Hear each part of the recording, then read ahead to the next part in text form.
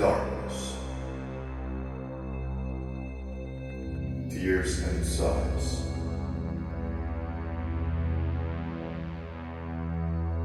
She was cold.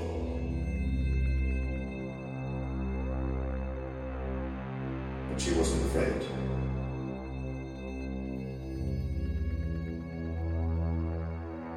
She was thinking only of you.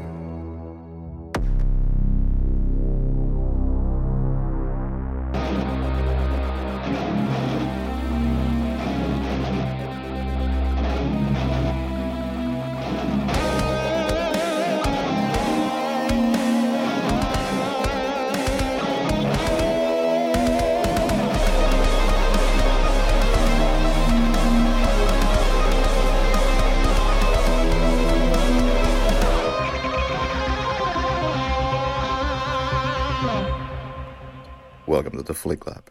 I'm Karri. My co-host is Henrik. We studied media. Fancy that. And today on the podcast, we are looking at what last week's film. Didn't we already talk about Suspiria? Oh, we did. Is there an echo in here? I guess there's an echo of the episodes past. This is all thanks to Luca Guadagnino. This is good muscle training for your jaws. Guadagnino. Which we have checked out here twice in this podcast. And in this podcast called the Guadagnino Lab. Yeah, the Guadagnino experiment. Yeah. The official, well, actually rather unofficial Guadagnino podcast. Yes, Henrik. Yeah, and I suppose you can go on to your hard-on rant at this point about me. This most definitely is once again your hard-on showing. Not just Guadagnino, but you most definitely paid attention who was the cinematographer once a fucking again. Come on, man. Siam D, Mukti Prom. Siam D, Mukti Prom. Jesus Christ, we just can't escape from one dude. Yep, no. And we can't escape Mia Goth. Before we jump into the film themes, yeah, we checked out 777 Suspiria last week, the original from Dario Argento, the man of Giallo. And to anyone who last week was thinking to themselves, why the fuck are we once again talking about age-old film from the 70s? The real answer is that, well, it's thanks to today's film, because I would say now that we are here today, I guess you also can agree with me on the point that when it comes to the Suspiria remake, it actually does benefit you if you have seen the original, and you can find a much better discussions and much better points if you have the stepping into point into Suspiria from Argento's film, and then you can actually compare it to Guadagnino's work and try to see how they tackle both the same themes, what themes are different, which film even is better from the two. Well, of course. And from the starting point, from the get-go, I kind of wanted to go with the both of the versions to compare. Yeah. I guess at this point, it's kind of starting to show that the Flick Lab is once again slowly going through a transformation phase where we are trying new things on the podcast, and we try to shape up the format at least a little bit. Perhaps in the future, we will get more and more looks into franchises and into films where we can tackle both, for example, both the original and the sequel in the same episode, or tackle the remaining remnants of any given franchise in one episode and stuff like that. We try to become kind of even more analytical, even more thematic in the Flick Lab podcast. And well, Suspiria's are kind of our first attempt. Like, this is us once again testing new waters, so in a sense. Yeah, since we're kind of on the off-topic train here, I would like to add to that from the beginning I was really kind of adamant that whatever we do in this lab, we're always going to each week just cover one film in one episode. That's it. It's going to be clear for the audience. It's going to be clear for me. It's kind of cool to do such of a deep dive to every single movie. But then again, there's something that happens after you do this like 110 episodes, and I don't know, do you kind of get tired of the same format? You want to try a little bit different things? Or the fact of the matter that, for example, if we're going to do this Hellraiser episode, I just really am not going to do anymore like a singular episode for all of the Hellraiser sequels, because it doesn't goddamn make any sense. It's going to kill the audience. It's going to just invite law enforcement at our door. The SWAT is going to swarm in. So, no. Yeah, like when it comes to, since you mentioned the Hellraiser franchise, which is kind of a ghastly ghost that we have been tracking on with us ever since we dealt with Parker's original film. There has been these notions and discussions brought up by the two of us that maybe we should tackle the franchise even more, look into even the later sequels, and especially with Hellraiser. The thing really is that fucking going through something like Hellworld or Hellseeker in a singular episode format, that would be torture both to us and to the audience. I would say to the humanity itself. Yeah, it doesn't make any sense. So, but I still want to talk about them, the sequels, but not on because there is not enough material to draw from, I would say. Or, well, maybe, like we had a lot to say about the Halloween franchise, so maybe, but I certainly don't. Not in case of Hellraiser. Yeah. Okay, tonight's film's director is Luca Guadagnino, and he acquired rights for this film pretty early on. And was it 2007, Henrik? And then first offered the project for David Gordon Green, or as I like to call him, DGG, a director that I do admire for varied skills. He has directed Pineapple Express, Joe, and, well, there's even things that I like about his Halloween, even though it's not what I exactly wanted.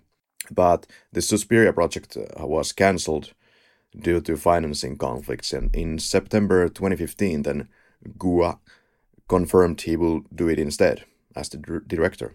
So this Suspiria, it was announced already back in 2008. This DGG guy had also co-written a script, even with his sound designer.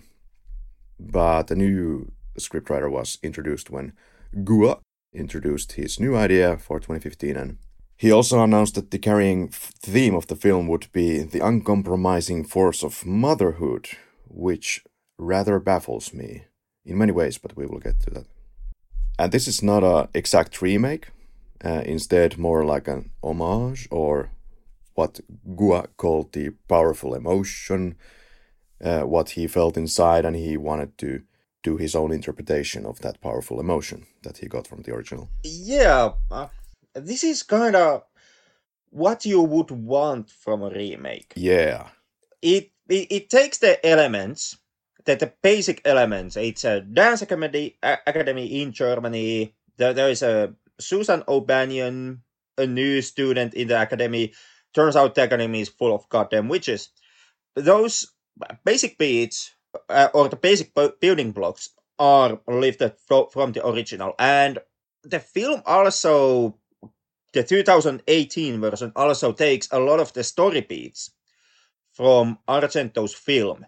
But it, like you mentioned, it kind of reinterprets the story, the themes, and even those story beats, and molds them into a film that is very much different from what Argento made in 77. Yeah, this is, I really appreciate that this feels like an honest project that he wanted to do since he was a little kid.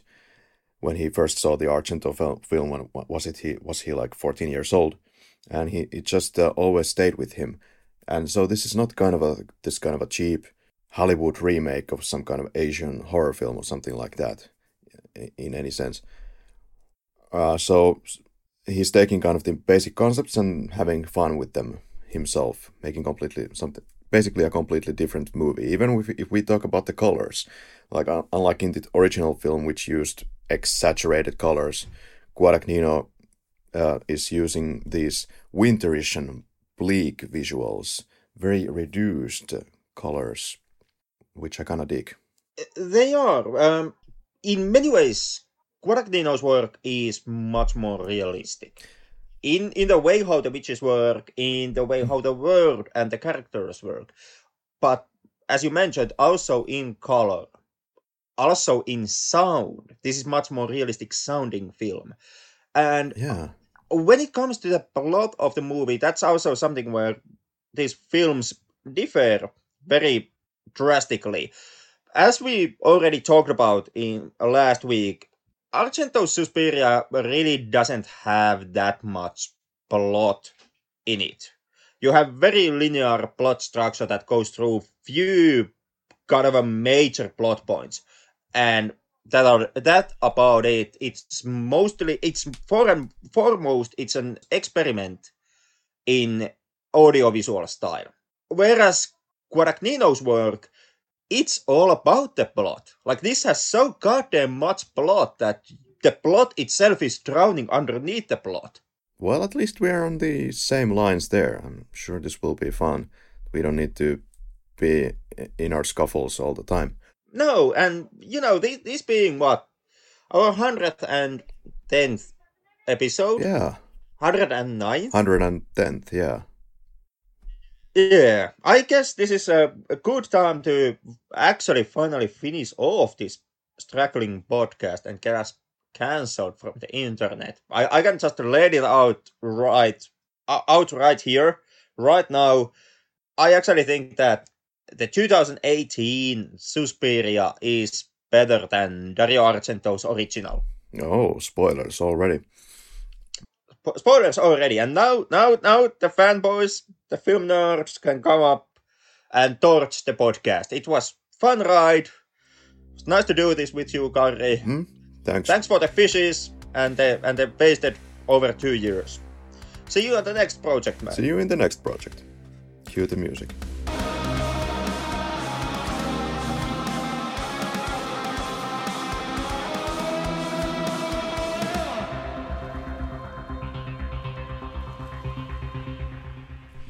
Yeah, but well, I haven't really actually thought about it, which one is better or not.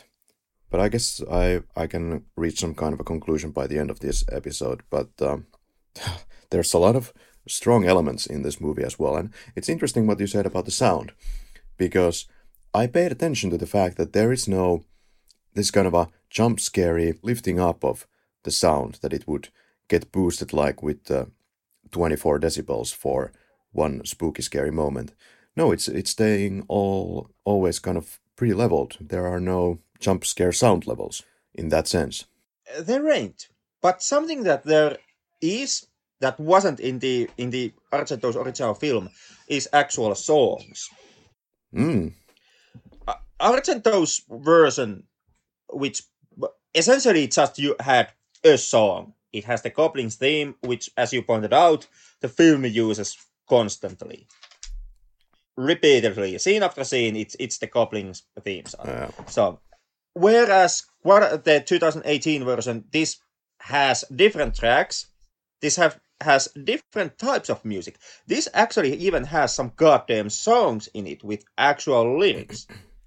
Yeah, that is true. When it comes to music, we have the Radiohead's frontman or singer Thom Yorke.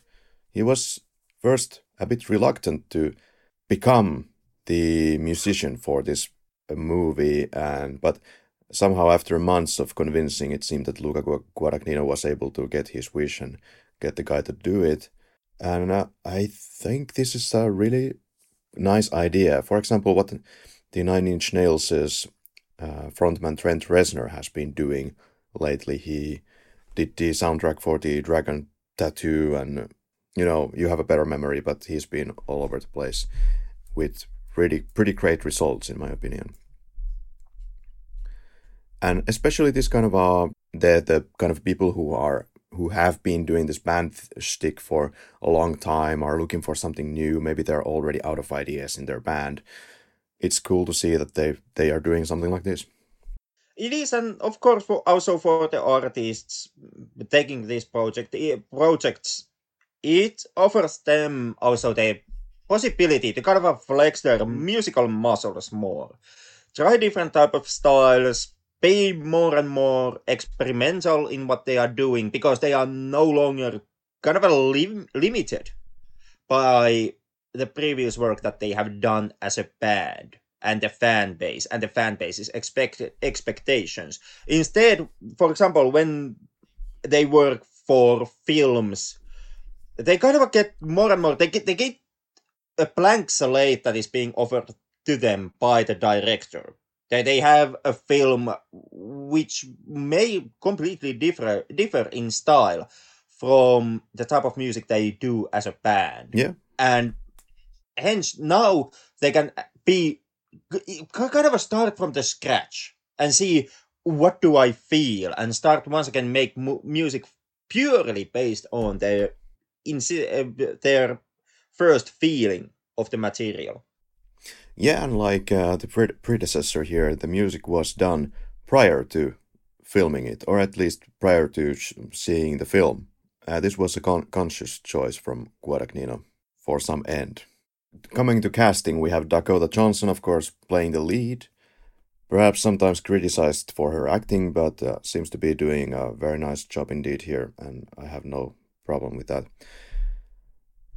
And she's playing Susie Bannion, and did quite a lot of the dancing, I understand, herself, wherever she was, it was possible to do, but there are, of course, very challenging dancing parts that were then left to some kind of a really experienced dancer, because some of those moves were really challenging. There's been a lot of criticizing and also praising of the dancing here. Well, as a huge cultural ingester of dancing, of course, I can tell you all about dancing here.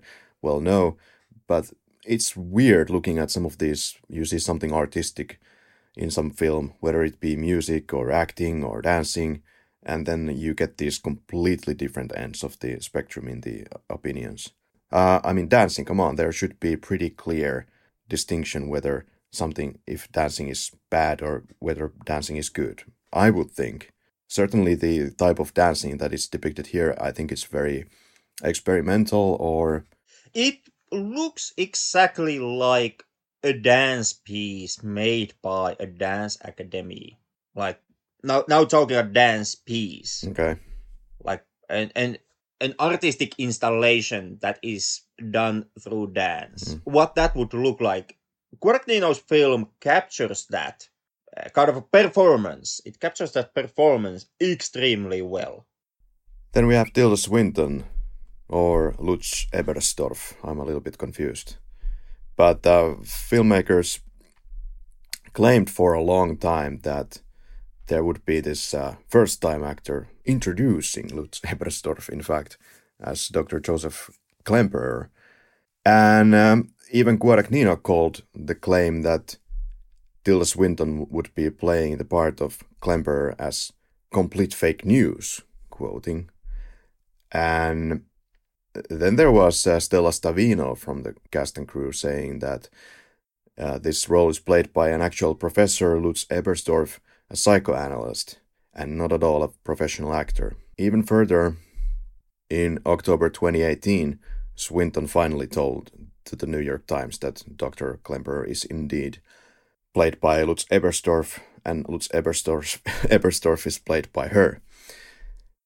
And she was wearing even prosthetic penis in the end scenes.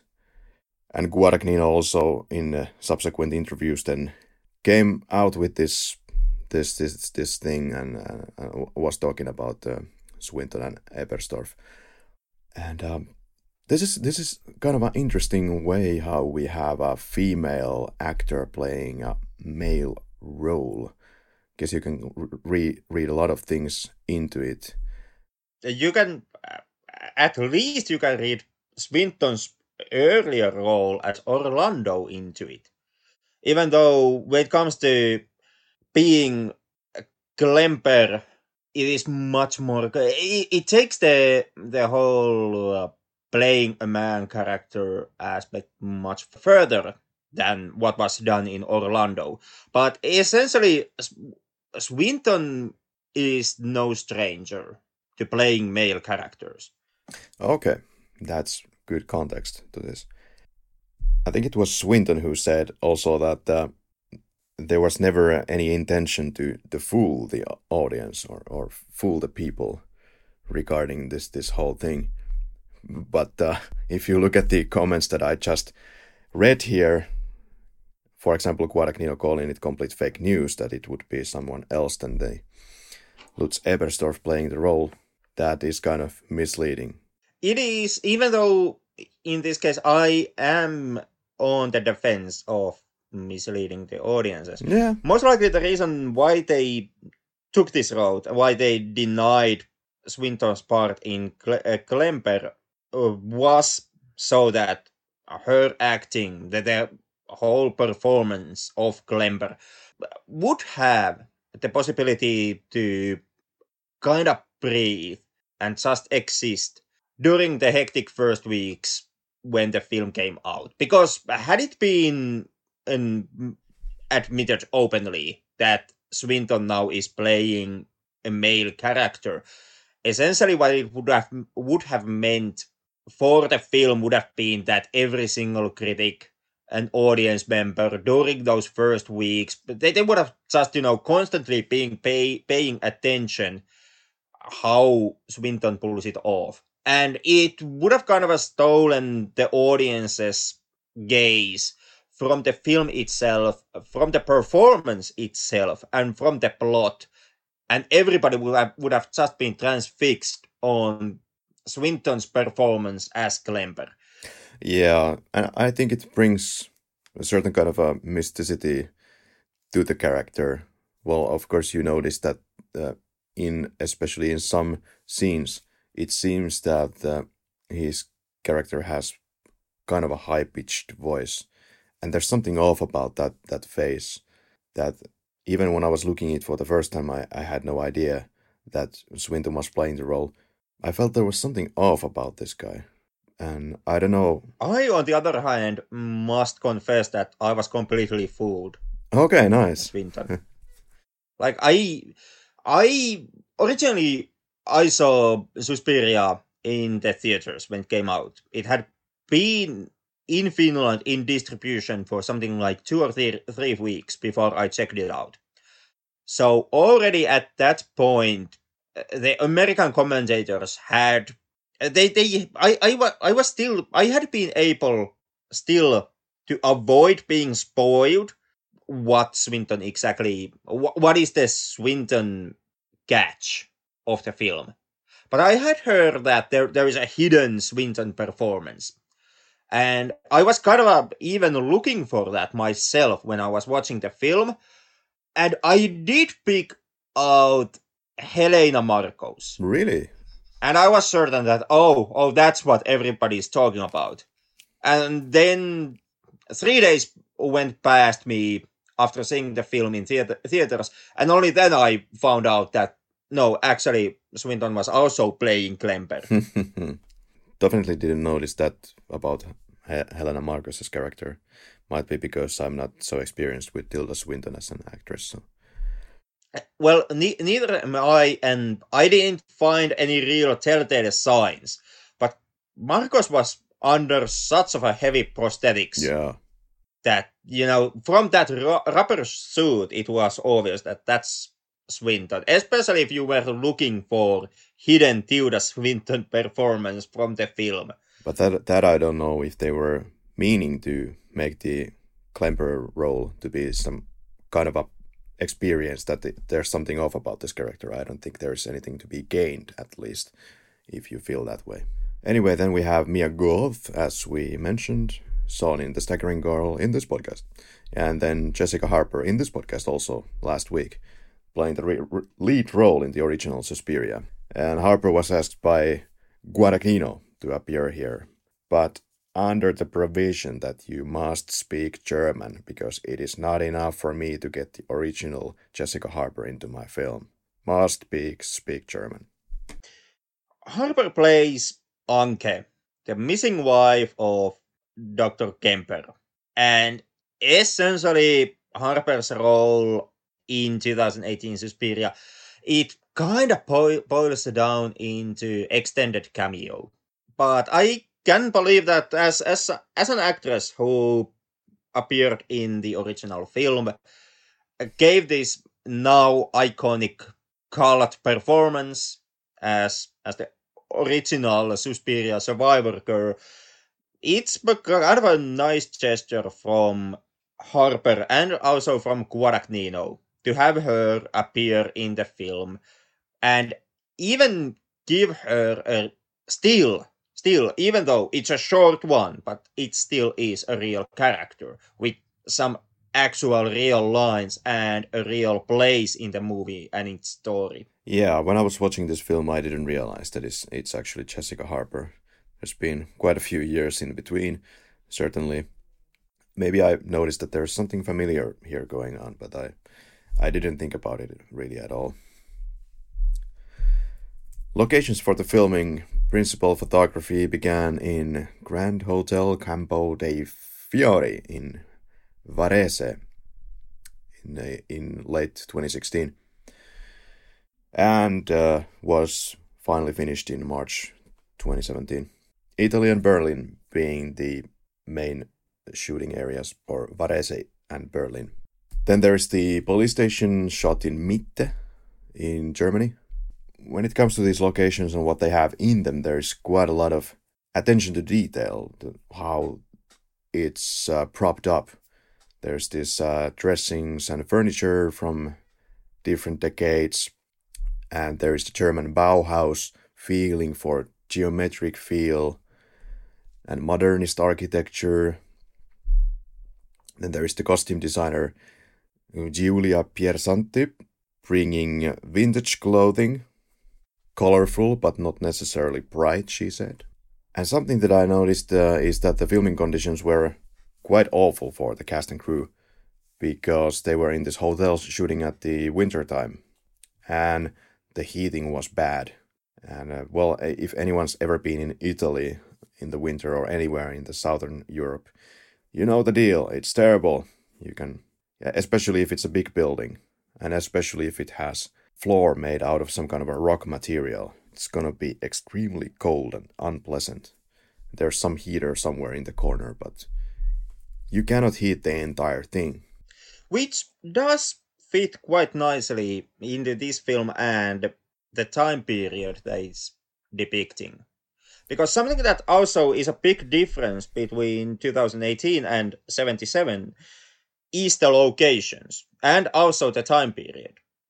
In Argento's version, the locations at the time period, they didn't really matter. It was 77 because that was when the film was shot, and it was Germany just because any random European country that's not Italy. But in the 2018 version, the locations, they all actually matter. Like, they all have a clear purpose. There's a very clear reason why the film is set to 1977, and there is a very clear and prominent reason why the location is Berlin. Like, it's so in your face that you can't even escape the fact that this is 77's Berlin. Yeah, it's giving it's making it absolutely clear where we are and what's happening. So much so that what is happening outside is interacting with what is happening in the dance academy, even though it doesn't really, in many cases, it doesn't serve any purpose. They hear some bombing outside, and did you hear that? That's clearly a bomb. And then it goes into some kind of explanation. It does kind of, I would counter argue that it doesn't necessarily serve story purpose. It does serve thematic purpose, because if you are talking about the themes of the film, I would say perhaps the two major themes to discuss here today would be, the first one would be feminism, and the feminist angle of the film. And the second one, I would say, would be the fascist legacy and national guilt of Berlin. And the kind of a story of a country trying to reform itself after a fascist past. Well, if I drop the question to you, what do you feel? How? I mean, you were the one who brought the feminist angle up last week. You are the person who mentioned it, and I actually was kinda. I did notice that, and I had been thinking the feminism in the case of Dario Argento's Suspiria, but last week I chose to hold my tongue and not say anything on the subject matter, which is the reason why it flew so fast by everyone who has listened to that episode. The reason why I did that was because I did know that already, that we are going to land on the whole feminist point in Guadagnino's film. Okay. And I didn't want today's episode, which perhaps is slowly turning out to be the main episode of the two Suspiria episodes we are currently doing. And I didn't want that today every single argument would essentially be just a rehash of what was said last week. So, and not every argument would start with, well, as we said last week, as it has already been mentioned, as we noted with Dario Argento's film. And because of that, I mainly stayed quiet during during certain points in the discussion back then. But to come back to the whole feminist angle, I would say that they both films they do have a feminist element in them. Dario Argento's film, in my opinion, it kind of, to be absolutely brutally honest, it kind of wastes it, in my opinion. It fumbles with it to a point where I'm not entirely certain if the feminism that you see in 77 Suspiria is there because Dario Argento really wanted it to be there, and not just because I would actually one of the screenwriters was a woman. Well, actually, what I was doing there, I may have misspoke a bit, but I meant that what he's doing, Dario Argento in his original, it's, if you want to see it that way, he is basically doing the opposite of feminism. It's some kind of a patriarchal context. You look at the whole Snow White, how it came integrated into the story, and Susie Bannion is basically the Snow White in a satanic witchcraft cult kind of a story environment, where of course everybody, all the women who come together as a group and create this coven, or women in general, when they create groups, come together, do something as a group, then they become evil, apparently, is the argument that, or that's how it goes often in these cases. But for me, that is rather kind of a weird way to put it. First of all, we are talking about witches. So witches are witches.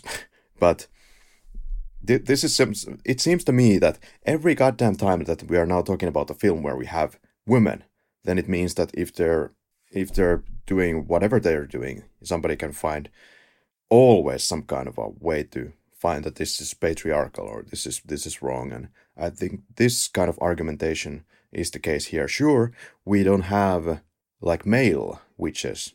I haven't seen really male witches. Would that be then vampires? I don't know what would be the kind of the way to look at that. But I don't really find anything about motherhood or feminism here, certainly. Yeah, you now meaning 2018 or 77? As the case from which you don't find. Well, kind of both. Okay, that's interesting because I very heavily do, especially on 2018 case. Okay, so this is pro-feminism or anti? In my opinion, this very heavily is pro-feminism. Guadagnino's Suspiria is very feminist film. If you ask me, the main difference that I find between this and Argento is that while yes, both films, as you pointed out, they have a mostly female cast, where there really ain't that many prominent male roles. And they both deal with a topic of a society or a place that is being controlled by women, a group of women. Mm. It essentially they are kind of a studies on feminine power structures. So immediately when you have only women kind of society somewhere, then it's pro-feminism. Well, it very easily starts to be that because that's presentation, and it by default it starts to give more prominent roles within your story to female actors. It more has female characters talking to each other about basically all the subjects of your film, and it also means that a lot of the major plot points of your story is going to revolve around the female characters. Yeah, could be. And you had something about the dancing being a ritual, which is connected to human body and fertility. In many religions and in many schools of thought, usually dancing is being seen as something that, as you mentioned, is tied down to body control and fertility, especially into body control, because something that professional dancing is, it precisely is you controlling your body. Like the amount, take a ballet dancer for example, which was what Susan O'Banion of the 77 version wanted to be. Ballet dancers, they constantly have to kind of push their bodies to almost to a breaking point. Like the amount of stress, the physical stress that they put onto their bodies, it's actually, I would even go as far as say that it can be horrifying. And there is a very good reason why, for example, the professional careers for ballet dancers can be so short, and why they may retire so quickly from dancing, because you have to do almost incomprehensible feats with your body. Yeah, in my part, when we are dwelling on this womanhood or motherhood or feminism, yeah, this is actually Guadagnino saying it. And in his opinion, there's a perfidious form of motherhood as a core theme of the film. And I find it kind of bizarre because I don't find anything that motherhoodian here. More like the Oh, come on, come on. Basically, all the major characters are or claim to, or try to be mothers. There is uh, there is Madame LeBlanc, who is kind of a symbolical mother to Susan O'Banion. And then you have Helena Marcos, who very much is the mother of the coven. And yeah, then you have the Mother Suspiriorum, who is the mother of all witches, some kind of a primordial force or entity who, as the film lays out, has been existing already before God and Satan. And yeah, in dialogue sense, what all these characters are talking about half the time of the film, it is about being someone's mother or becoming someone's mother or leaving a mother behind. You can only have one mother. You can not have any other mother than I. Okay, yeah. I see what you're doing. But yeah, the film almost takes the motherhood to a point where motherhood is being compared to godhood. There's kind of a Judeo-Christian worldview or attitude when it comes to these characters trying to be a mother. When Mother Suspiriorum eventually shows up in the film, okay, but the first thing she kind of has this religious or ideological cleansing of the coven. And then she crowns herself as the ultimate leader of that coven, which is something that she can do as an entity that has existed before God. Which kind of harkens back to what you have in Bible. I am thy Lord, you cannot have other God than me. Yeah, but all of the dialogue pertaining to mother or motherhood is a facade. Every time they mention, for example, if it comes to Madame Blanc, she is doing only this in order to get Susie Bannion deeper into the society that she is in.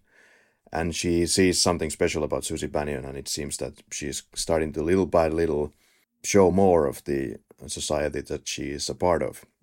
And this is only for, not because she wants to be like a mother-like character to her, it's just a facade basically to get Susie Bannion where she wants her to be. Same goes for the witch herself. She's only kind of mother on paper. I don't know. I'm not that harsh with Madame Blanc. When it comes to Helena Marcos, most definitely. Yeah, well, yeah. Definitely. That she is driven purely the selfish need to extend her life. Yeah. But Yeah. with Blanc, you gotta have this arc of someone who, as a part of the coven, has to follow its rules and has to follow the kind of a representational democracy that they have in the common. The one who is elected by vote to lead dictates how we are gonna go.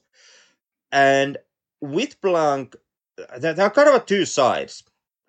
Primarily, she has to follow the rules of the leader of the coven, unless that leader would be her. Yeah. It is not. It's Marcos. So she's bound to follow whatever Marcos says. Yeah. But in a lot of the scenes within Suspiria, Blanc is even quite openly protesting against Marcos's plans. At least she turns around. She does seem quite hesitant. Yeah, at least she turns around, because in the beginning it might just be that she is just doing what is seen as the right way to deal inside the coven, or where to drive the narrative inside the coven. But then she starts to build this real human relationship with Susie and is starting to be, actually caring about her well-being. At the end, she says that she can wipe all of this away if she wants to, and she would not remember anything about these horrific scenes that she was witnessing. So in that sense, okay, there is that. Yeah, and as Kemper puts it out in the film, which also is my favorite quote of the movie, love and manipulation, they share houses very often. They are frequent bedfellows. And that's also something that kind of ties down into this film's notion of motherhood. It's not just kind of... We usually see motherhood as kind of pure and giving. You get warmth, you get embrace, you get care from your mother. But that's not always the case. And it easily also, when it comes to love, as it is supposed to come with motherhood, we also have this notion that there are many forms of love, but none is as strong as mother's love for her child. But essentially, with all love, there also always exists the realm of manipulation. And the risk that love may lead into at least occasional manipulation. But when it comes to motherhood, there is an essential part that I think you need, is a relationship with a male character. But it's more like the opposite what the film is doing. There are single ladies in the academy, and they are showing male-hating behavior, I would say, in the scenes where they are playing with this one guy's penis and similar acts. And we have what I would probably see as looking at her behaviorally lesbian, if you will, Madame Blanc. And well, aside from Madame Blanc, I think many of them are just pretending to be motherly in order to achieve their satanistic goals. Well, at least many of them are. I am hesitant to say all of them, except Madame Blanc, but many most definitely are. But once again, sticking to the discussion about motherhood, in the film's case, it kind of presents to you, and this is my reading, which may be rat's ass for all its worth. But my took was that it presents to you kind of a spiritual notion of motherhood.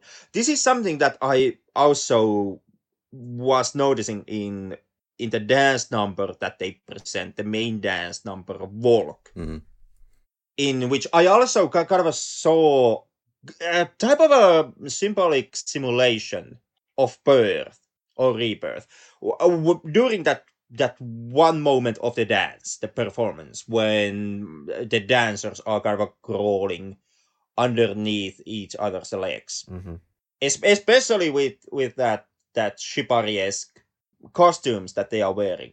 That it's almost like someone is standing upwards, and then somebody crawls underneath between your legs, as in giving birth. But outside of that, the motherhood and the motherly connection between the characters, it's kind of the case of an adoptive family, adoptive same-sex family. Kinda. I think we should talk about German autumn at this point, or German fall, however you want to say that. Yeah, that crazy time in German. Yeah, was a series of kidnappings and murder in 1977 by basically far-left organizations such as the RAF and BFPL. And it's claimed that the German autumn is included in the story in order to explore themes of generational guilt. But if you look at the film, there's no generational guilt to be found, from the dancing at least, nor in the witches, in my opinion. But you look at the character of Dr. Klemperer, he might have some kind of generational awareness, but it's like this awareness to stop the spread of evil wherever it might be found, for example, in this dance academy. I don't know. On the other hand, I found a hell of a lot of guilt and anger, kind of a justified hate from this film that would seem to stem from the Nazi days of Germany. That the first giveaway, perhaps the biggest, is, as you mentioned, the German Autumn, which does play a repeated B-plot on the background. We are following, essentially, as the story progresses, we are also following the kind of the life cycle of German Autumn, or the Bader-Meinhof or Röde Army Fraktion, RAF. And their story kind of goes hand in hand with the film story as it plays out in the news readings and news reports.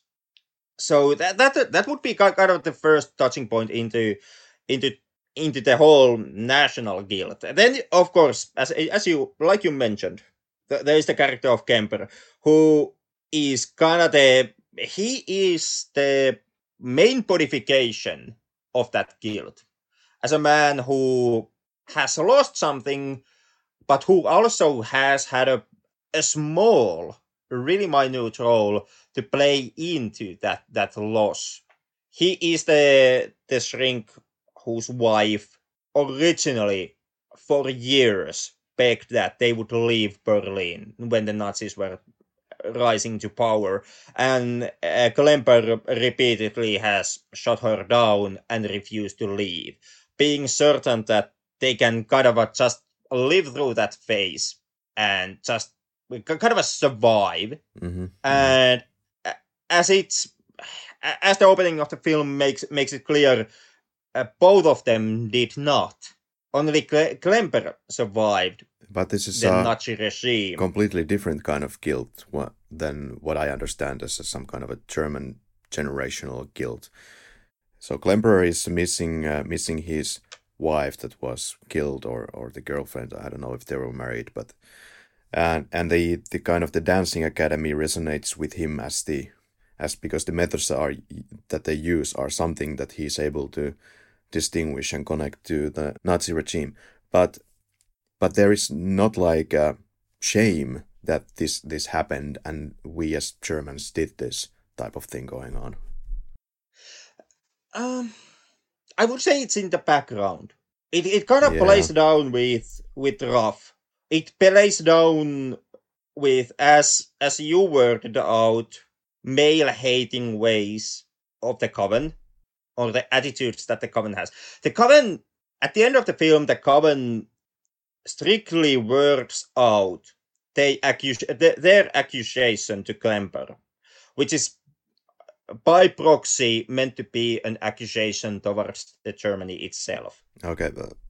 So there you would kind of have the hate. You can also see the hate in many ways, how in the scene where the witches are dehumanizing and objectifying the two cops that come to the academy, and they are put under a spell. They're hypnotized, not to realize what happens around them, and the witches essentially strip them naked and laugh at them. Yeah. And kind of toy with their bodies. Yeah, and take it. So there is kind of there is that sense of hate. Well, yeah. That goes within the Coven and would be stemming from the years long gone past. It's also revoked in the notions how Madame Blanc previously had made certain sure that the academy itself would survive through the Nazi years of Germany. So would you say that actually the witches that are doing the pin stickling could be said to be the kind of the rest of the world making fun of the German forces or the German entity or something like that? Or that would be kind of I would say that what the witches are, they present kind of the...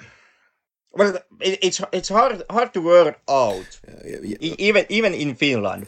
What I'm driving at here. Yeah, I think what it could be is that what the witches represent would be the kind of the what the Germans would see as other people seeing themselves as, or making fun of them. To me, the witches present Germany as a nation trying to kind of rise up from the fall of the Reich, and kind of a failing in it, because we want to believe that the way how beating fascism works is that you have a fascist regime, you have Hitler's Germany, which is very bad, and then you kick his ass in the war, and then fascism ends. It just stops. But it doesn't. It really doesn't. Like, at the end of the war, Hitler shot himself. The Nazis lost, and the Reich ended. But the fascists didn't go away. No. They shed their skins, more or less, and they found new roles in prominent positions of the German society. They became judges, they became cops, they became industry leaders. Yeah, it's quite factory owners. Quite disturbing that so many people who believed in the Third Reich ideologies just were given a fair pass to go. And of course, not all of the Nazis were killing people, so there are just these people who hold still these ideologies that might be just kind of dormant and passed on from generation to generation and just explode again. Well, yeah, but at the same time, even though it is a bit disturbing, it can be disheartening. It still is kind of understandable. Mm-hmm. Because even though I'm in no way, I have to stress out, in no way am I making the argument Mm-hmm. that what the Nazis did was right. Most definitely not. It was a crime against humanity, and even today, it is very incomprehensible act that they pulled off. And I'm not just talking about Holocaust, but every other aspect of Nazi regime as well. But at the same time, this is kind of where we land into a more kind of a harder thing to understand and explain. Yeah. But at the end of these things, at the end of the Nazi regime, it didn't come down to punishing those that were morally corrupt. It came down to checking out who broke the law. That's essentially what happened in Germany. A hell of a lot of people who supported Nazi Reich, who supported the ideas, who took part, even prominent part, in that regime and its crimes, were never convicted because in the end they didn't broke the German law. And that's really what comes down into the question: are you being jailed? Are you being executed? It comes down essentially, and in law abiding, in law following societies, it kind of would also have to become down to the question: did you break the law? Yeah, I would like to talk about the brutality in the film. So we just have to move on to this. So there would be what you can definitely find in the school is this senseless amount of brutality all the time, and a kind of cult belief in something greater than the dancers are. They are in the dance academy to be slaves for an evil plan, albeit not seen as evil by its worshippers. But while the dancers, or so-called, you could call the dancers the citizens of Germany, are blind to its influence on them. The dancers or the citizens, they are given free housing, for example. Maybe some kind of statement against socialism, I don't know. In exchange for this unabated loyalty to following instructions. And there's something hidden from plain sight. It's the real methods that the witches use, only to be shown finally to Susie, of course. There's the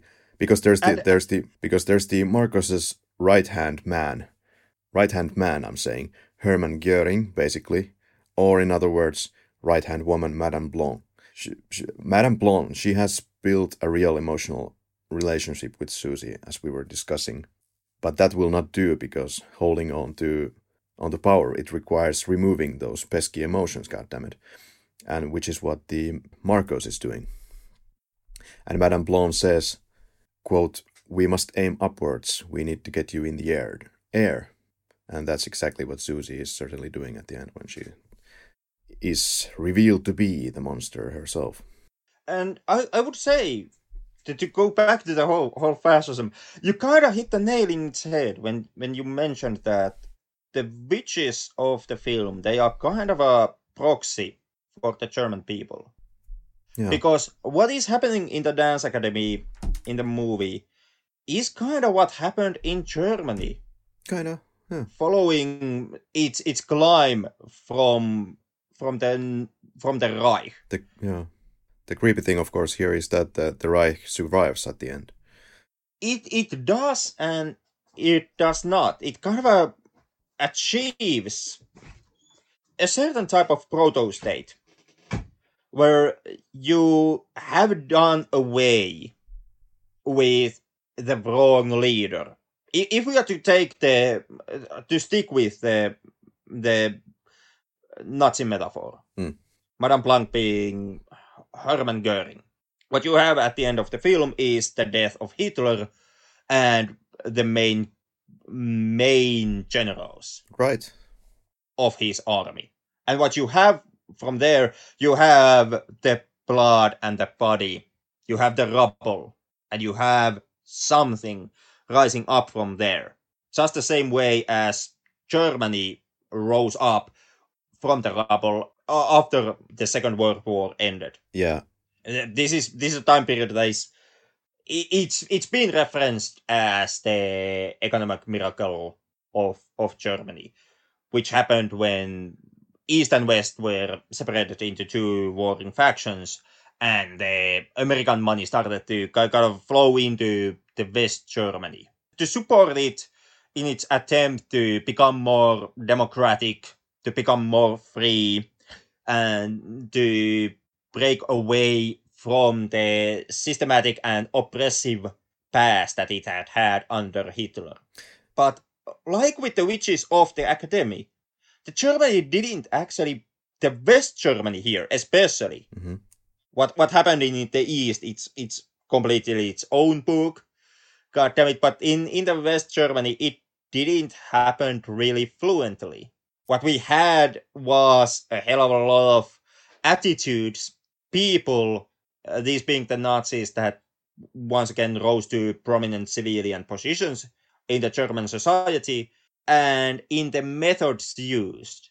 Because something that was in the heart of the kind of rising left ideologies of the German Autumn era and preceding that was the new younger generation's feeling that Germany was unwilling to face and admit its past, that the Nazi history it had, that they were disenfranchised with the German, with the older Germans and Germany itself as a nation, as they perceived that Germany just wants to kind of sweep the whole Nazi thing under the rug and never just mention it again. And at the same time, as they were voicing out their displeasure of this, what they faced was political alliances that were done with other countries and power figures that not all the time were actually that morally upstrong themselves. Yeah. There were dubious nations and dubious leaders that the Germany was willing to shake hands with. And when they raised their discomfort with this, then they met the police brutality. And this kind of started to escalate the situation more and more into a point where where the left sympathizers were being branded as enemies of the state. Yeah. When police started to patrol the streets with machine guns, when heavy armored vehicles started to roll on the streets, this was all done in the name of fighting against RAF, fighting against Baader-Meinhof. And it kind of escalated into very draconian laws. Like, for example, the law that prohibited the now captured and imprisoned RAF leaders from having any human contact. That it also included their legal presentation. They were isolated from their own defense lawyers. And that's something that happened in Germany itself. And in many ways, that's also what happens in the dance academy. That the witches talk a hell of a lot about giving women freedom. That their whole spiel about their living here is free because we want to support your financial freedom. Money being something that can be used as a way to control and force control upon you. So on that on that regard, that the whole we understand women's need for financial freedom, it's a good thing. But when and it's a progressive thing from the academic side. But at the same time, they openly kill and exclude everyone who rises against their will and wishes. They have that eyeglasses witch who works as a goddamn surveillance system for the coven. Yeah. And they are completely willing to hypnotize, to blind your eyes from seeing what goes on inside the academy. They are willing to torture you if you voice out against them. It's very draconian system in the end that the witches have put on in the academy. But in the end, if you try to look like literal interpretation of the Nazi regime versus this story, you cannot pull it completely in this parallel, because there's a lot of things that are different. Of course, Nazi regime fell, and here we have Susie Bannion, who basically rises, but with certain caveats, of course. But I don't think it's even meant to be interpreted in this way. I think it's just finding different kinds of inspirations from the 1977 of Germany, West Germany, and putting some elements here and there. But it's not meant to be like the Third Reich, literally, or even necessarily kind of figuratively. It's just. And when you have these historical pieces about what happened in the 1977 West Germany at the time, I think it's kind of like it's kind of supporting the story, kind of what's happening in the academy. But then again, these are very different beasts. Then these are actual things that happened in West Germany, and then we have a witchcraft academy hardly really analogous with each other. But you see that they have similar elements, but then what? It's not really. It's just pieces here and there.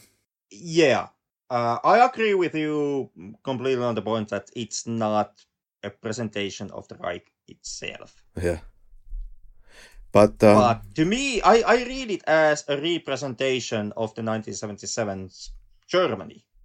Kind of the interior mindset that the society, West Germany, had during that time. To me, the academy is mirroring what was happening in the West Germany during those times. It's just it's a mirror image that has the witch shit kind of glued onto it. Kinda. It's I think it happens in varying degrees of success. But just to expand on that, what we were talking about, the way that the violence is here and how it might be compared to something else. As soon as you challenge the evil in this film, the opponents will be crushed, literally, because there's this very bone-crushing check on one's body during this one dance scene.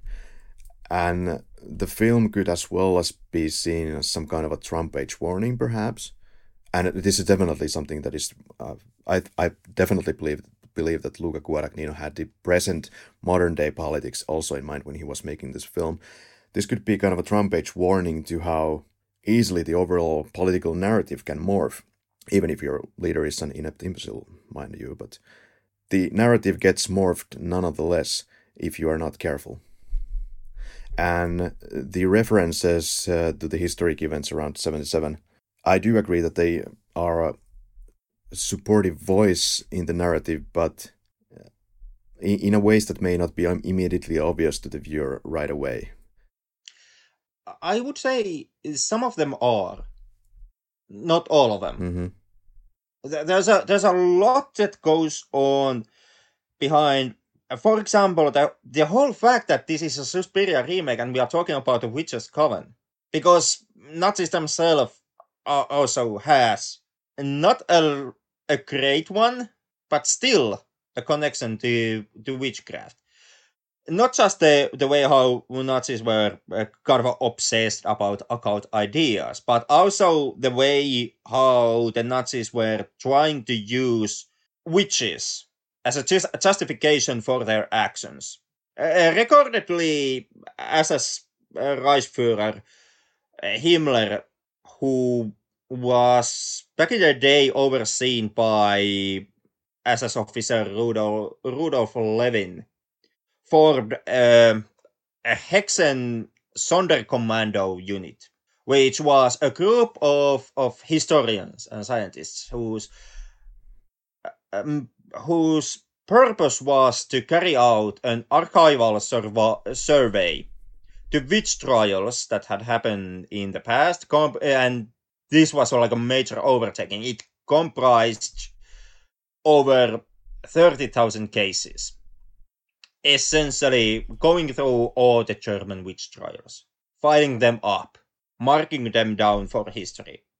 The aim for the whole process was to scientifically prove that Roman Catholic Church, and through the Roman Catholic Church, the Jews had orchestrated the mass killings of German Aryan women, which then later on was used to strengthen the whole narrative of the Jewish shadow cabal who wants to kill the Aryan race, hates the purity of Germany. We were talking about and from which Germany has to defend itself by the mass excommunication and in the end the mass killing of the Jewish population. Right.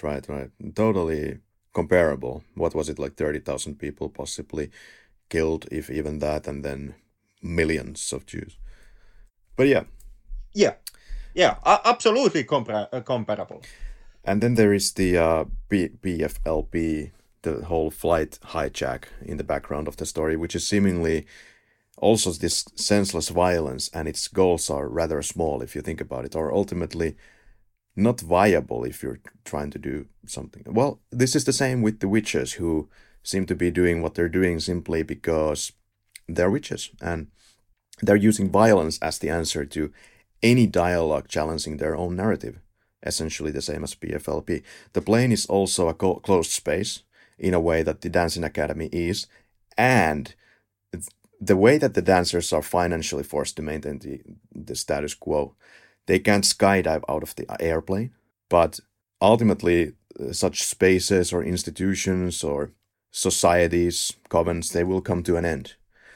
Either there's a smooth landing, as in a transition to something, or then there's a crash landing, as in the fall of the Third Reich. Love usually wins. And I think this film could work with a sequel. I could see that, because there's things that you could play with. It could in narrative sense, at least. When it comes to thematical sense, I'm not entirely sure, because I kind of feel that, well, it depends where the sequel would be placed. Yeah, but what time and what country. If it would try to stick in Germany, for example, 1978, I would say that would be a missed opportunity, because if you ask me, 2018 version, it kind of completely and exhaustingly uses the whole Germany during those times angle. We already know that Guadagnino has been planning for, was it a trilogy? But he has been planning for sequels for this film. At least it was the case before he had finished everything with Suspiria. And the name of the Suspiria was supposed to be Suspiria Part 1, but was changed to Suspiria so that it could be thought as more of as its own unit and respected for that. And that's a good move. And so I don't know if these sequels are still on the table after seeing the box office results of this film. I don't know if they were impressive enough to continue, but I think in horror sense, it's pretty much exactly what you would expect. The budget was kind of like in the upper end of the horror movies, like 20 million, was it? And now there's a lot of these cheap horror films made for 10 million or even less. So, and how much this carved in? I don't know, but this is definitely a film that polarized the critics. Some people loved it, some people hated it. And I think there might be room for more. Hard to say, of course, if it's financially good idea. Hard to say. Then again, you have to remember that also Argento himself was considering sequels for decades, and oh god, how that turned out. Yeah. And well, Guadagnino was thinking about setting this next part into 1212, the year 1212, where the Mother Marcus would be in some kind of a situation. Anyway, moving on. Did you notice the sickle in the film? They used this sickle type of tool, a typical communist symbol to puncture through the twisted bodies. I noticed it, even though I didn't read it to communism. Yeah. To me, it was more of a... Could be, but... It was a claw. Yeah. And it kind of reminded me of the circle of a moon, which, once again, in my reading, reads it back to the whole feminism angle. and the female power angle of the film. To me, the question I found myself asking repeatedly when it came to objects and things I found feminine was, is this film depicting toxic femininity? Hard to say, or somebody would say that this film is like a big hurrah for female empowerment. In certain ways, I actually agree with that. I see this as a female empowering movie. Granted, a big part of that is when you compare this one to the Argento's original. As we already established, Argento's film was kind of a retelling of a fairy tale, Snow White or something of that sort. And what you have with the old fairy tales, you kind of also have these anti-womanistic attitudes. Like you have the main character who might be a young girl or a really pretty woman, and then you have the bad guy who quite often is an old crooked woman or an evil stepmom. Definitely, they chose Dakota Johnson for also her looks into this role, I would argue tonight. But maybe as being some kind of a character that it's easy for Madame Blonde to go like, oh, this looks interesting. We have a pretty lady and she's dancing really well. I don't know if they were pulling something like this. I don't know, but I would make the case that Jessica Harper in the original most definitely was chosen because of that.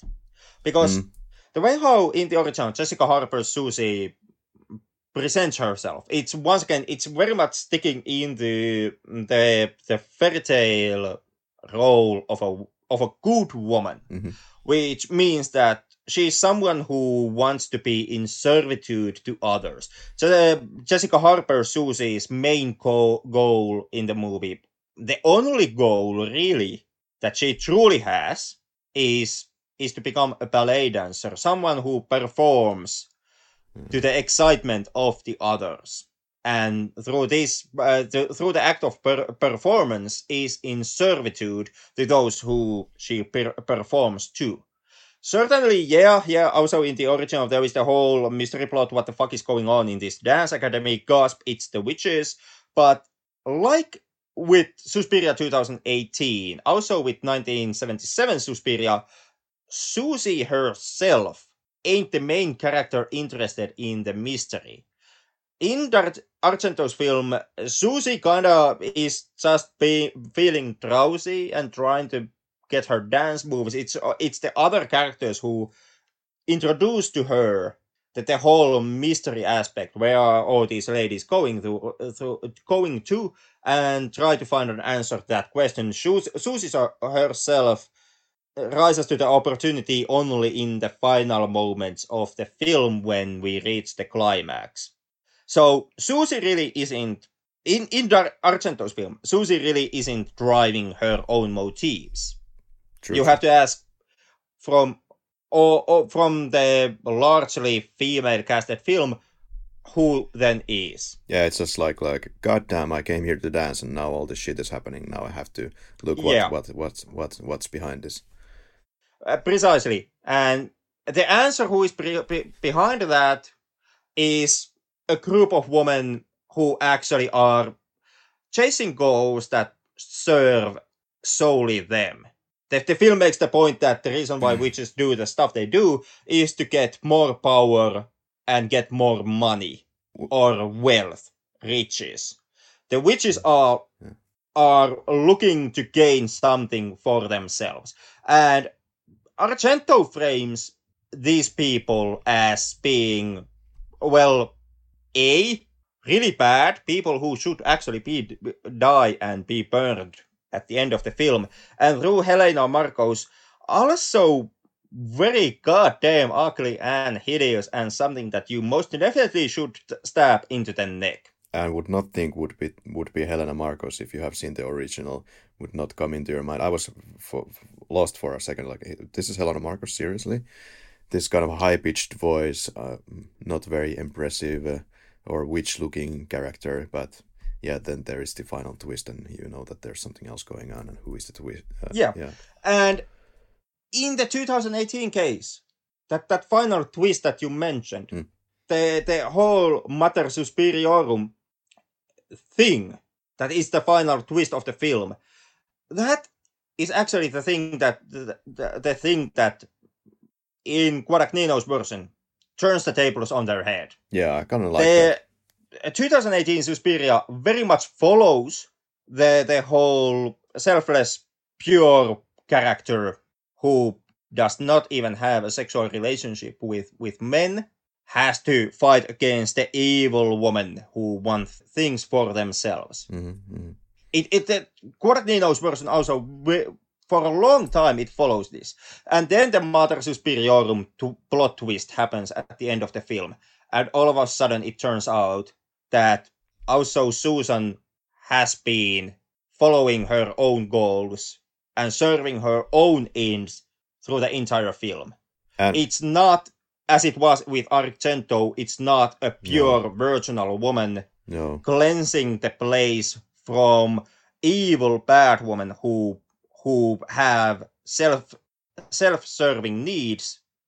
It's a woman with self-serving needs purging the false gods from the place that she wants to claim to herself. And that's why I would say that unlike Argento's version, which fumbles and stumbles with its possible feminine and female empowering aspects, Guadagnino actually in the end pulls it off.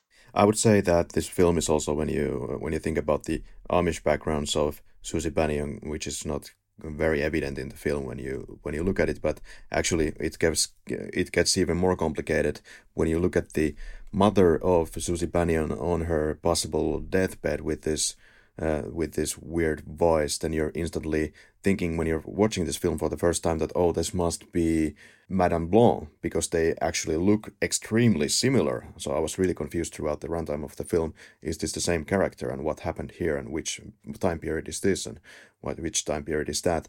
And nevertheless, I think that when there's this kind of Amish, what you see in the flashbacks as some kind of a violence, extreme Amish movement, and then you have the Nazi Germany references, all kinds of extremism, you can see that some things can start with the best intention, then they wind up in the shithouse. Yeah, now that you mention it, because it also, like you said, it's a good point to rise up that also O'Banion's original home is very oppressive. Yeah. Like, she is physically punished for the act of masturbation. And then there is I just still have to mention this one, that there's this totally, as we have discussed, totally different approach to this character of Susie Bannion. The original is this very innocent character, not interested in what's going on in the house, but just, god damn, I have to do this type of thing. But this new Susie Bannion is almost to an obnoxious degree willing to follow whatever Madame Blonde tells her to do. And as a viewer, at the 2-hour mark, you're completely lost, almost like if you have seen the original Suspiria. Why is Susie Bannion still so religiously, fanatically involved in this whole coven when she has seen a lot of bad things happen? And at no point she basically raises an eyebrow, like, oh, this dancer completely collapsed during the dance and our show is over. Well, no biggie, let's continue. Everything is A-okay. So, yeah. And there are two readings that you can take with that question. The first one is that the reason why she doesn't do it is because she is Mater Suspiriorum. Yeah, she knows the that. high witch entity thing. And she has her own plan going on, and essentially everything is playing to her hand at the moment.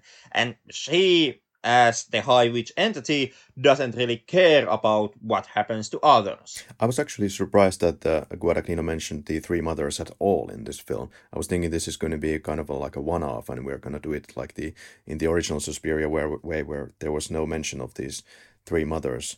But when I look at what Guadagnino has been planning plotting to do possible sequels, I can see that that's probably why it's there. Because otherwise it doesn't serve any purpose, really. Not really, not in this film's case. Coming into the reviews, Slant Magazine and Greg Zwick, or however you pronounce that, said, quote, Suspiria is largely a befuddling accumulation of shots and sounds that never coalesce. Then Richard Brody, from writing for the New Yorker, said, quote, Guadagnino is so busy directing a movie about women in the abstract, witchcraft in the abstract, dance in the abstract, terrorism in the abstract, the Holocaust in the abstract, Berlin and Germany in the abstract, that he doesn't see the people, the places, the characters that he is filming. His camera sees nothing. End quote. And that's really a notion that I can't get behind and I can't agree with. That's too rough. Actually completely opposite to that opinion. I see there a hell of a lot of the go-to accusers laid out against Christopher Nolan, who also has to face the same argument. Yeah, because and I would say in here it stands even weaker legs than it stands with Nolan. Okay, to an extent I agree with Richard Brody here, but also it's not such of a clear cut, and there's a whole bunch of stuff going on here that you probably will not pick up on the first viewing anyway. So it's the kind of film that has more and more to give with each watching, and I understand where he's coming from, but I do not fully agree with that view. Stephanie Zucker. I don't even understand where he's coming from. Well, it's not really that abstract. Yeah, well, I think he's just seeing it the way that I see it in some ways, that there is too much of perhaps of this historical context, sometimes that feels completely out of context, but is still in the context in some way, but it's not really completely comparable to the witchcraft scene. It's kind of its separate entity happening on the other side. And I think in general, all of this historical context, it could have been left, well, more in the background, that you would see things happening, like in the beginning of the movie, you have this character who is on the streets of Berlin, and there's this protest going on. You could do that, but then you have like a newscasts showing and about these terrorists, and you spend a lot of time on that, and maybe they could have been more in the background when people are walking on the streets and something like that, but it's more on the nose. I really don't believe that would have worked. I think that would have just more and more obscured the whole driving a parallel between... But it's not so obscure. German as a society and the witches as a society. Well, Stephanie Zacharek of Time criticized the political plot point as, quote, an extra layer of needless complication. Well, Dario Argento said, after watching this film, quote, it did not excite me. It betrayed the spirit of the original film. There is no fear. There is no music. The film underwhelmed me. When it comes to the accusation of not music, I really have to ask, what the fuck, Argento? And I have to ask how it betrayed the spirit of the original film, because this is completely its own beast. And I thought that Dario Argento would understand it completely when handing over the license to create this new film. So what spirit? Yeah, it actually, to re-ask your question from Argento, what spirit? Yeah. Like, what is the magnificent spirit of the original that Argento is even talking about? The one that you see in the Three Mothers, the movie. Favorite performance, Dakota Johnson? On my end, it's Tilda Swinton's rubber penis.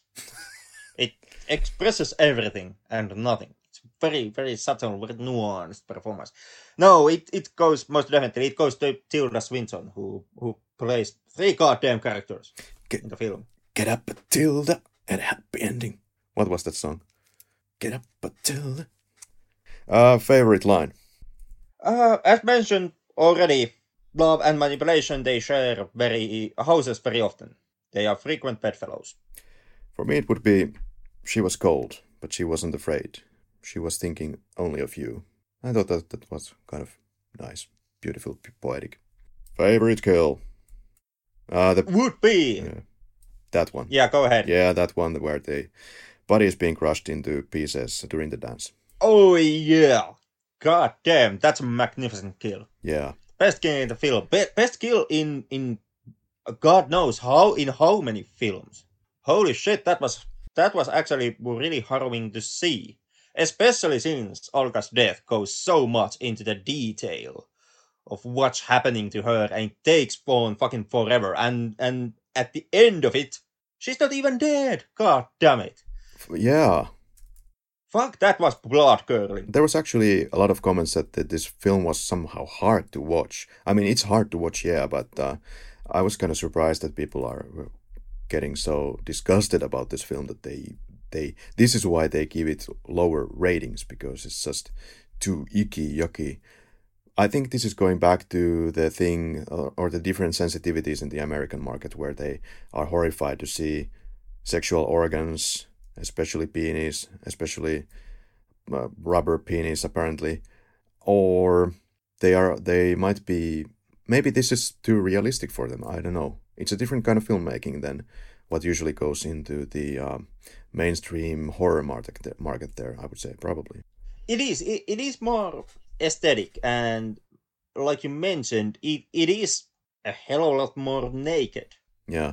Because nudity is something that also ties into with a lot of the dance magic that the witches pull off. Yeah, there was especially like to make notion of the final scene of the movie, which essentially is group of women being naked and forming the symbol of femininity as they are casting the final spell just before the Mater Suspiriorum plot twist and the ensuing bloodbath. And in the promotion of the film, there was a scene screened from the film. This was exactly this body torsion twisting scene, and it was reported that this footage was so intense that it traumatized those present. Quote, traumatized, actually.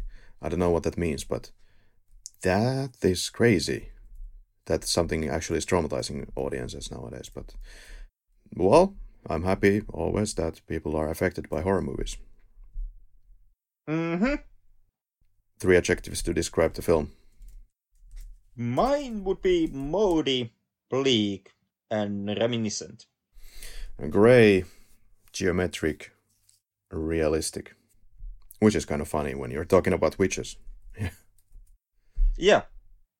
Some of the kind of we use magic scenes of the film, not the effect that they have, like floor holes opening on the floor and breaking your leg, or your body breaking under a spell, not realistic, but the way how they perform the spells, that's actually pretty believable.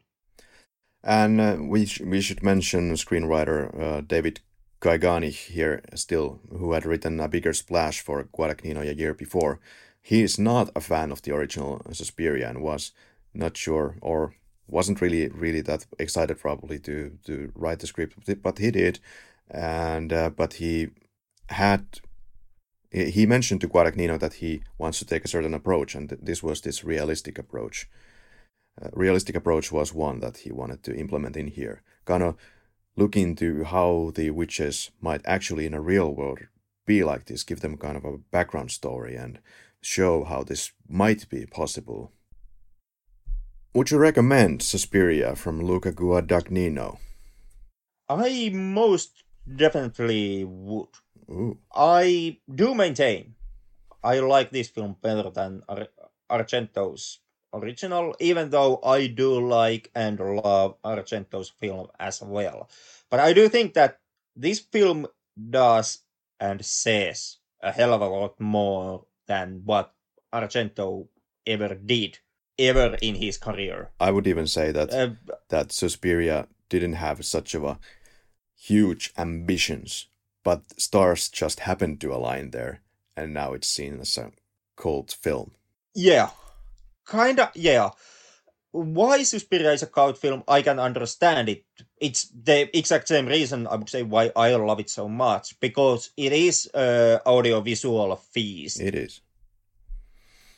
But Guadagnino's film, on the other hand, is nothing but ambition. Yeah.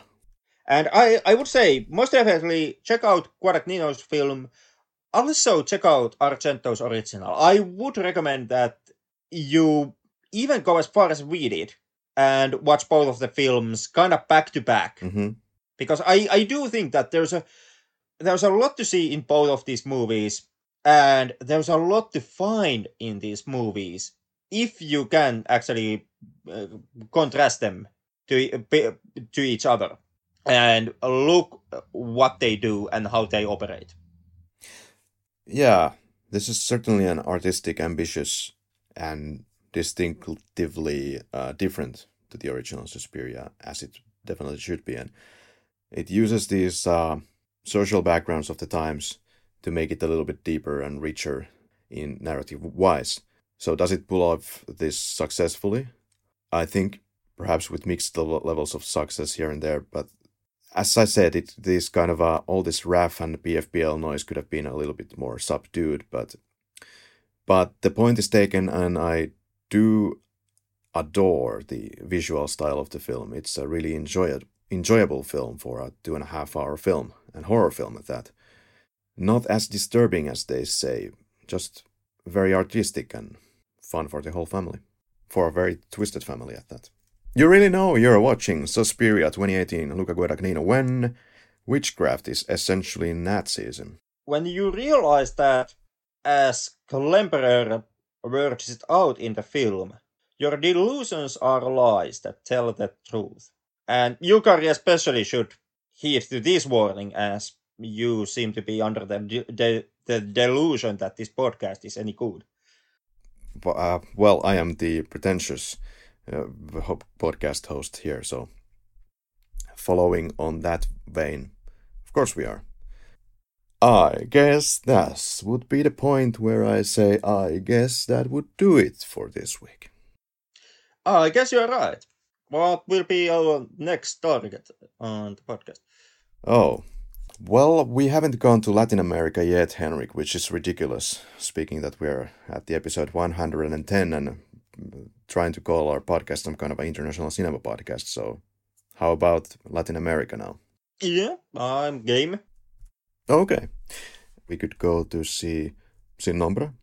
And just to be as pretentious as everybody is saying, I would like to finish this with a German poem. Der du von dem Himmel bist, alles Leid und Schmerzen stillest, denn der doppelt elend ist, doppelt mit Erquickung füllest. Ach, ich bin des Treibens müde. Was soll all der Schmerz und Lust? Süßer Friede, komm, ach komm, in meine Brust.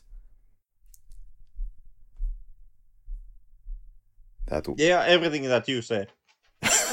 Well said. I agree with everything. That was Wanderer's Night Song.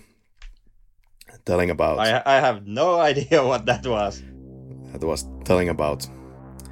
was basically a story about pain and why this pain is desired. Fuck it, yeah. Thank you for joining us. See you next week. Please leave us a translation in our Facebook page.